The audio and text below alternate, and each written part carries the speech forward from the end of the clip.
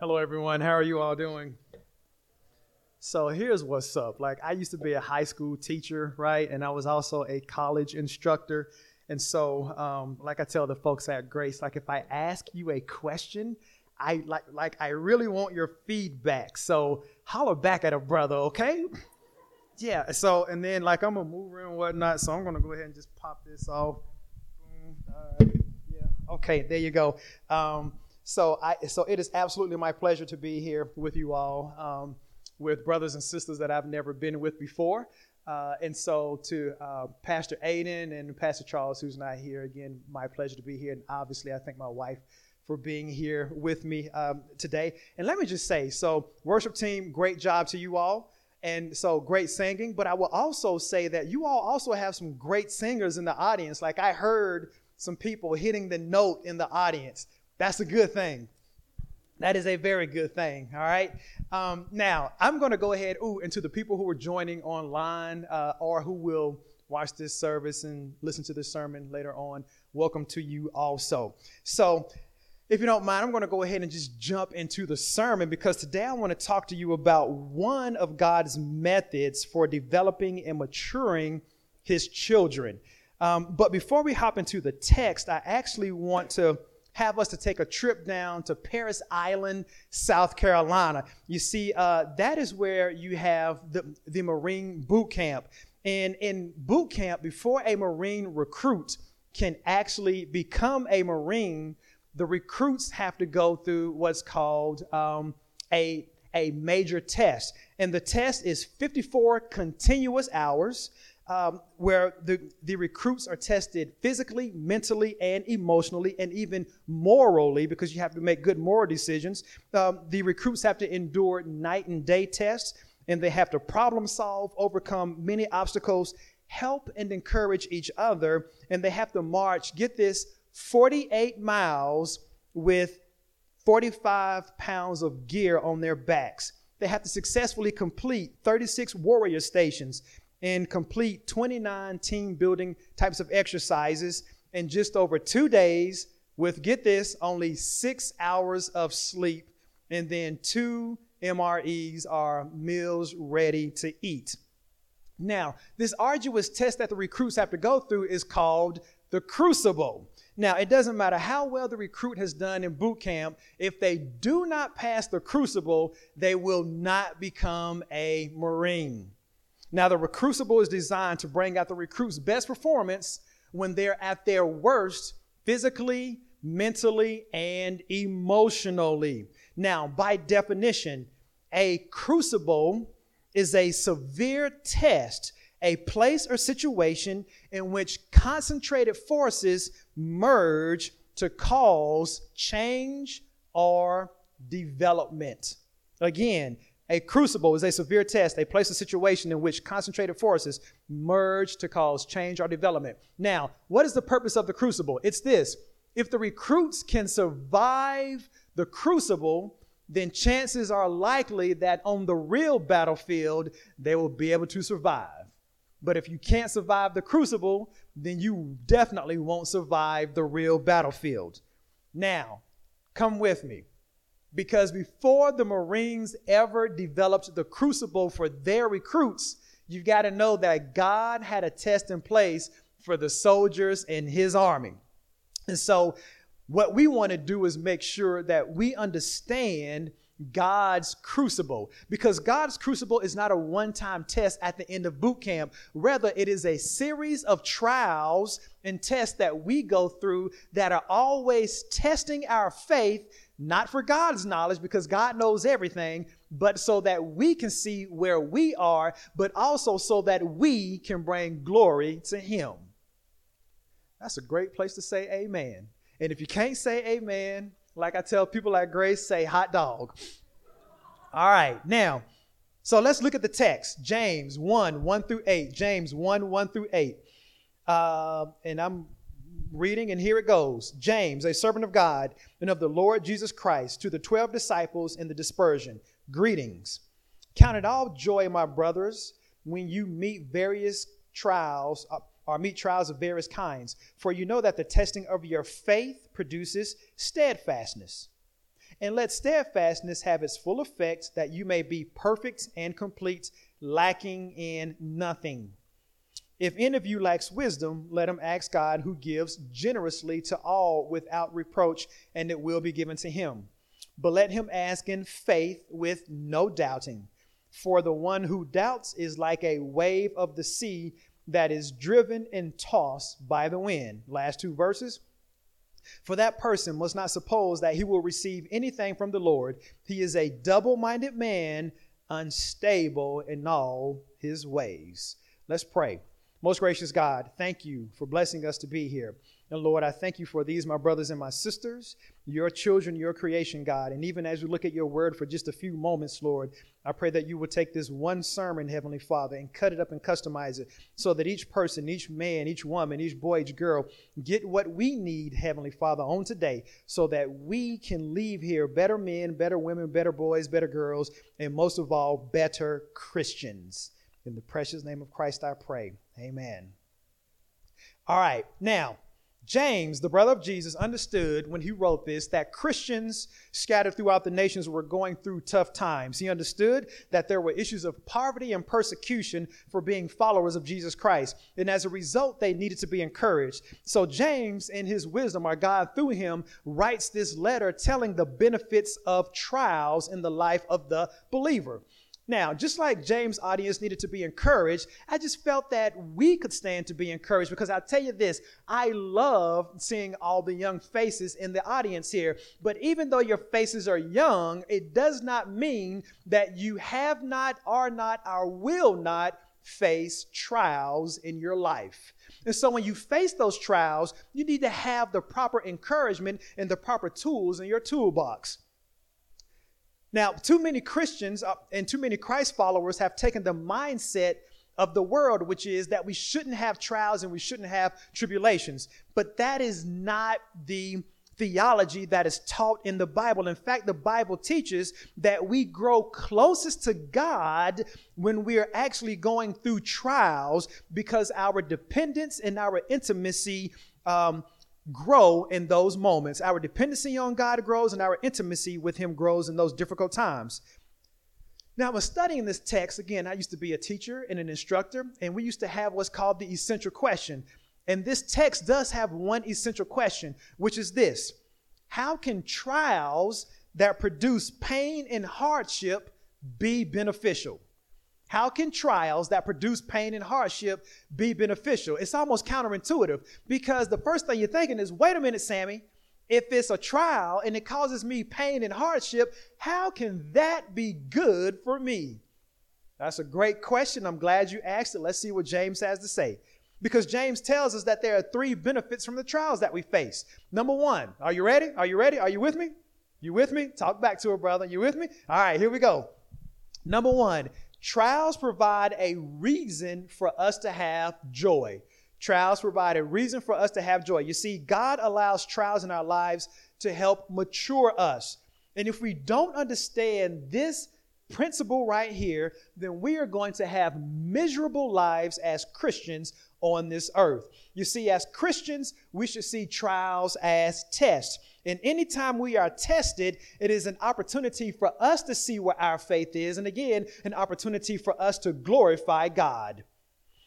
Look at 1 Peter 1, 6 through 7. 1 Peter 1, 6 through 7. It says this: in this you rejoice, though now for a little while, if necessary, you have been grieved by various trials, so that the tested genuineness of your faith, watch this, more precious than gold that perishes, though it is tested by fire, may be found to result in praise and glory and honor at the revelation of Jesus Christ. So what Peter's saying here is when we are tested and we pass the test, it shows that our faith has grown, making our faith more precious than gold that has been purified by fire. Now think about that. When you go through tests, when you go through trials in life, it means, and you pass the test, right? So there's a caveat, got to pass the test. It means that your faith is more precious than gold that has been purified by fire. That's something to get excited about, y'all. Let me put it in layman's terms. You see, James is not saying that we should be excited because we're going through a trial, but he's saying that we can rejoice despite being in the trial. Now, some of y'all are saying, now, wait a second. How is it that we can rejoice despite being in the trial? Here's how. Now, I was told that this congregation is comprised mainly of college students and young adults and young professionals. So watch this. When you are in the workplace, right?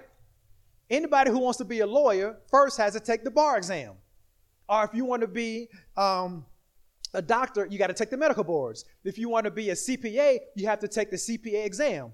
Now, I have yet to meet a person who's happy about having to take the bar exam, medical boards, or the CPA exam. My sister's a CPA, and we all know lawyers and doctors, right? I have yet to meet a person who's happy about taking any of those. However, when they take the test and pass it, right? People who take the bar and pass it, they're happy that they are a lawyer. People who take the medical boards and pass them, they're happy that they're now a doctor. People who take the CPA exam and pass it, they're happy that they're now a certified public accountant. So watch this. They're not happy about the test, but they are happy about what the test has produced. How does that relate to us? Here's how. As Christians, when we go through trials in our life, again, we don't have to be happy about going through the trial, but we can be happy in the trial because after we get through it and we pass it, then we are better Christians with a more mature faith. And so that is something to be happy about. But watch this. James further illustrates, right?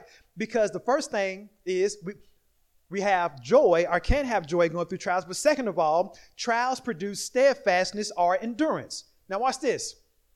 You can only build endurance if you are tested or challenged. That's it. So our son ran track for the University of Minnesota, right? And so if you're not tested and challenged, then your endurance is not going to grow. So it's like this. Our church at Grace, every year we do a 5K. So that's 3.1 miles, right? 3.1 miles. So I had never run a 5K before I came to Grace. But I said, I want to run the 5K. And I actually want to run the 5K and not have to run, walk. You know what I'm saying? I want to run it. So first, I had to run a half of a mile. I got that down. And then I ran a mile. And then I ran a mile and a half. And then I ran 2 miles. And I worked my way up to 3.1 miles. So here's the deal. As I was training, look, there were days when my lungs would burn. There were days when my legs would ache. My arms would get heavy. My muscles would cramp up. But it was all a matter of me building my endurance. So here's what happens. As Christians, watch this, as Christians, when we are going through trials and tests, it is not going to always feel good. In fact, it's rare that a trial is going to feel good. But if we will press through the pain, press through the pressure, then on the other end of pressing, we will have greater endurance. Greater endurance makes us stronger. Watch this. Here's a question for the congregation. Who in here, by raising your hand, who wants to be a weak Christian? Raise your hand. Anybody want to be a weak Christian? I see no hands. All right, watch this. Who in here wants to be a strong Christian? Raise your hand. You want to have strong faith. All right, so watch this, hands down. Many of us, if not all of us in here, we want to be strong Christians, but most of us hate going through the process of becoming a strong Christian. How do I know? Here's why. Because in order to become a strong Christian, we got to have trials. If there's no trial, there's no pain. If there's no pain, there is no endurance. If there's no endurance, then you are a weak Christian. So the only way that you can become a strong Christian is you got to have trials, you got to have pain to build your endurance, pass the test, and then you're on your way to being a strong Christian. But now the third thing that James tells us is this. He tells us trials make us perfect and complete, lacking nothing. Trials make us perfect and complete, lacking nothing. Now watch this. James is not saying that we should try to achieve a state of flawlessness. That's not what he's saying. What he is saying is that as Christians, we should strive to reach greater and greater levels of maturity, right? Because here's the deal. If you're 21 and you still react to a situation like a 1-year-old, then you have not matured. But watch this. Same thing as a Christian. If you've been a Christian for 10 years and you still respond to situations and people the way you did when you first became a Christ follower, something is terribly wrong. So we should be growing. But now watch this. God has birthed us as believers, right? Because he called us. We accepted Christ. But now we have to grow in him. And throughout the Bible, we see time and time again that God's children are closest to him when we have nowhere else to turn. Let me give you an illustration. 2 Corinthians 12:9. 2 Corinthians 12:9. I believe it's on the screen. Yes, it is. Here's what it says. But he said to me, my grace is sufficient for you, for my power is made perfect in weakness. Therefore, I will boast all the more gladly of my weaknesses, so that the power of Christ may rest upon me. So what is Paul saying here? So Paul is talking about the thorn in his flesh. This is a familiar passage to most of us, right? And the point of the text is that when we are weak and vulnerable, it creates the perfect situation for God to step in and strengthen us. Number one, so that only he gets the credit. But number two, it allows him to give us a grace that we didn't know existed so that we can make it through the challenges that we're facing. Said another way, this way, the only way that we can lack nothing is to get to the point that we are totally dependent on God for everything we have and cherish. That is the only way. That's why I like Acts 17:28 that says, in him we live and move and have our being. Watch that. In him we live and move and have our being, because we are totally dependent on God. Now, those are the three things that James talks about, right? So we can have joy going through trials, we can have endurance, and then we are made complete going through trials. But then I love James because he gives us 2 quick bonus lessons. Somebody say bonus. He gives us 2 quick bonus lessons. So here we go. So number 1, the first bonus lesson is this. Trials provide the opportunity for us to get wisdom. Watch this. Now, if you want to know what God is doing through the trial in you, James says, ask God for wisdom, because God is one who gives bountiful amounts of wisdom without scolding us or being upset with us. Why? Here's why. Because God does not want us to endure trials and not get some kind of wisdom from it. Y'all, we do not serve a God that just says, hey, I want you to go through this trial and this test that's going to be hard, and I just want you to go through it just because. That is not how God works. God says, I want you to go through it. Number 1, because I want to build your faith, but then also I need you to see where your faith is. You going through it is going to glorify me, but then you going through it will also allow you to testify and encourage somebody where you have been ministered to. How many people in here, show of hands, how many people have been through something and you didn't like it when you were going through it, only to find out later that you were able to minister and encourage somebody else who was going through what you had been through? Anybody in the house? Anybody in the house? See, that's what I'm talking about. That's the kind of God we serve. But watch this. How many times, brothers and sisters, do we go through trials and we murmur and we complain and we say stuff like, why me, God? Why me? What did I do to deserve this? Or God, can you take this trial away, right? Let's be honest. We're human. So sometimes we ask those questions, right? But now some of y'all look like y'all are super spiritual, like the praise team. The praise team looks super spiritual. So the praise team asks God questions like, I can see it. I just believe y'all do. So they ask God questions like, okay, God, give me more grace to get through this. Now, y'all, that sounds deep, doesn't it? Give me more grace. And y'all, that is not a bad prayer to pray, right? We should all pray and ask God for more grace to get through stuff. But watch this. Notice this. James does not tell us to ask God for more grace. We can do that, but that's not what James tells us to ask for. What does James say? He says, ask for more what? Wisdom. Why? Here's why. Because wisdom is what enables us to know what to do with what we just been through. The reason, so those of you that raised your hand, and said that you've been through something and then you were able to minister to or encourage somebody else. The reason you were able to minister to and encourage other people is because you gained wisdom from what you went through.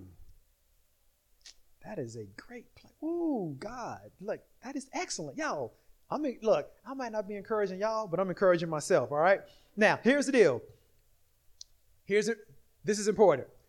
When we make request of God, if our motive is impure, that is a no-go. So, for instance, we cannot sit here and say, God, show me why I'm going through this, just so that we could turn around and use that wisdom for something that is antithetical or the opposite of God's will. Right? So if we're asking God for wisdom or asking God for something, we need to then take what he blesses us with and use it for his purposes, not ours. Now, point number 2, when it comes to wisdom, because after James tells us to ask for wisdom, he then tells us how to ask for wisdom. Watch this. Woo! I love this picture here that James gives us. Watch this. So first of all, in verses 6 through 7, James says, let there be no doubting. So don't doubt. If you're going to ask God, ask, right? So no doubting. Don't be double-minded, which literally means don't be divided between two opinions or caught between two opinions. And then I love the example that he gives, because he says a double-minded man is like waves in the sea tossed and driven by the wind. Now watch this. I had to go do some studying on this, y'all. See, I studied so I could let y'all know it. Now, some of y'all look smart and y'all look like y'all know this already, but for the rest of y'all who don't, I studied. So here we go. Here's what I found out about waves at sea. When you look at waves that are deep at sea, now I'm not talking about on the shore, but deep at sea, right? Like you've seen movies and like there are storms and the water's just going up and down. So it looks like the waves are going like this and moving forward. They're not. The waves are actually doing like this. Why? Because there is kinetic energy that is moving through the water. Kinetic energy, right? So what James is saying is, when you are double-minded, it is as if you are a wave at sea that is doing this. You think you're doing this, but you're doing this. So he says, don't be like the waves at sea, but instead be of a singular mind and be focused on God. You see, here's what happens. Too many of us are stuck in life, and we are stuck in our Christian walk because we're caught between two opinions. And it looks like this. We ask ourselves, do I follow God or do I do my thing? Do I trust God? Do I not trust God? Do I pursue righteousness and holiness, or do I pursue evil? Do I seek God's will, or do I seek my pleasure? Y'all, we cannot do that. We got to have our minds made up and do what we know is right. So we're caught between two opinions, and it causes us to walk in doubt. Now watch this. Watch this. Our doubt can hinder us from receiving the fullness of God's blessings. Our doubt can hinder us from receiving the fullness of God's blessings. Now, understand, doubt does not have power over God. Nothing has power over God. So please don't hear me saying that doubt has power over God, because it does not. God is all powerful. Nothing is mightier than God. Not even close. No one, not even close, right? Nothing or no one. But there are times when, because of our doubt, God will refrain from allowing us to have the fullness of his joy or his glory in our life. Now, y'all look like some smart people. So I hear somebody saying, prove it, Sammy. I'm glad you said that. I don't have the text here, but pull out your phones or your iPad or whatever and go right quick to Matthew chapter 13. Matthew 13, 53 through 58. Matthew 13, 53 through 58. Matthew 13, 53 through 58. And some of y'all are old school, so open up your Bibles. It's all good. All right, so I'm reading, I'm going to read, I'll read the ESV version. The ESV says this: And when Jesus had finished these parables, he went away from there, and coming to his hometown, he taught them in their synagogue, so that they were astonished and said, "Where did this man get this wisdom and these mighty works? Is not this the carpenter's son? Is not his mother called Mary? And are not his brothers James and Joseph and Simon and Judas? And are not his sisters all with us? Where then did this man get these things?" And watch this. "And they took offense at him. But Jesus said to them, a prophet is not without honor except in his own hometown and in his own household." And watch this. "He did not do many mighty works because of their unbelief."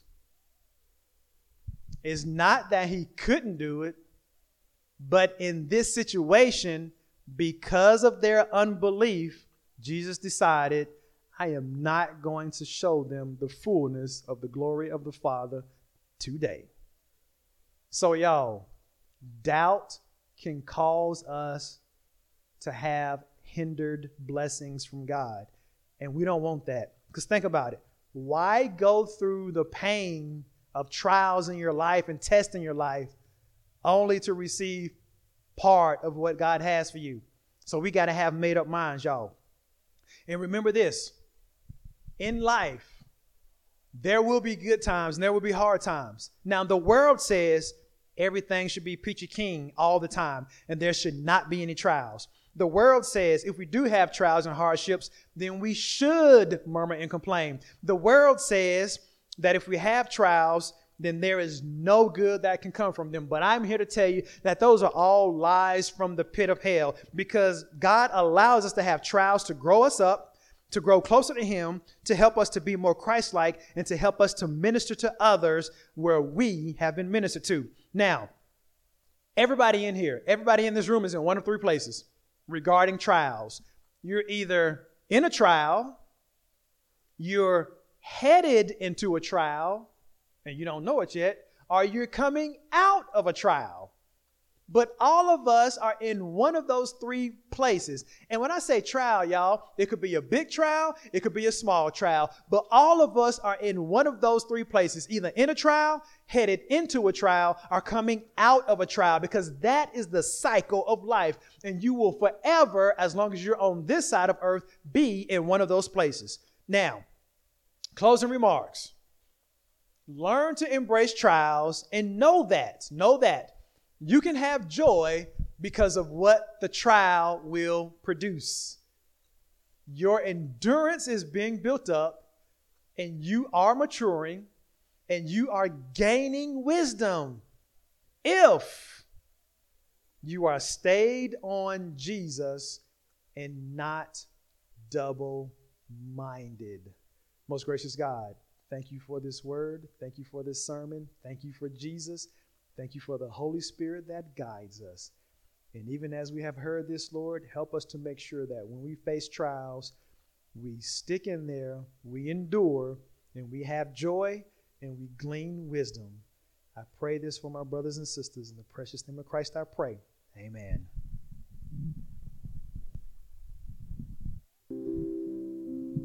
Let's pray together. Spend some time in silent prayer before Pastor Sam comes back up and close in prayer for us. I think one thing that I was thinking of while I was listening to the sermon is it's kind of maybe a little ridiculous for some of us, but I thought of the dial-up modem that I grew up with. That may maybe expose my age, but like back then, yeah, like I had to wait quite a bit in order to get the internet working, and I can finally go on the Internet Explorer and explore the world.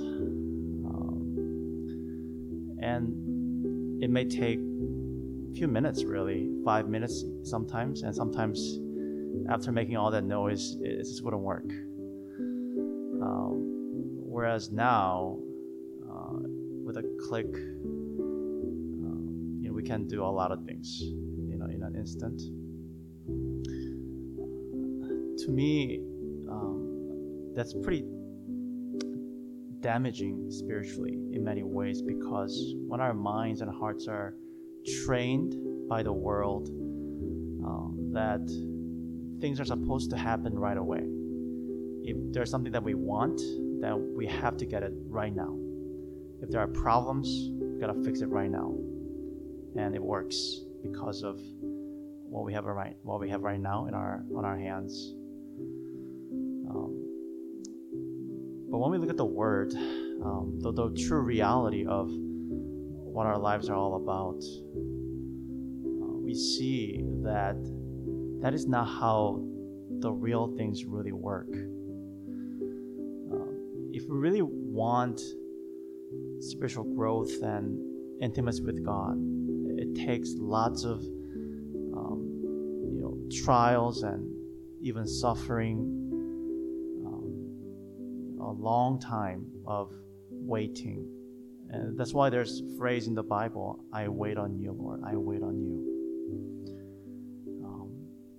So I really appreciated the word from the book of James, the Pastor Sam, just really charging us to come back to the real world, where we really want to grow and see God and experience change in our lives. We have to embrace the waiting period. We have to embrace the inconveniences, different ups and downs. So could we just pray right now as we still our hearts before the Lord? Perhaps starting with a repentance. Perhaps saying sorry for making God into a genie in a bottle. Even spiritually, God, I want this. I want this growth. And I want this type of life. So give it to me, Lord. Give it to me. Instead of letting God shape us. From there on, let's also ask God to truly give us strength and His presence that we need to go through different trials that come from the gracious hand of God for our growth. So can we do that? Just be honest with Him and just come before Him as we are, and let's receive His strengthening right now as we confess and ask Him honestly. Let's pray together.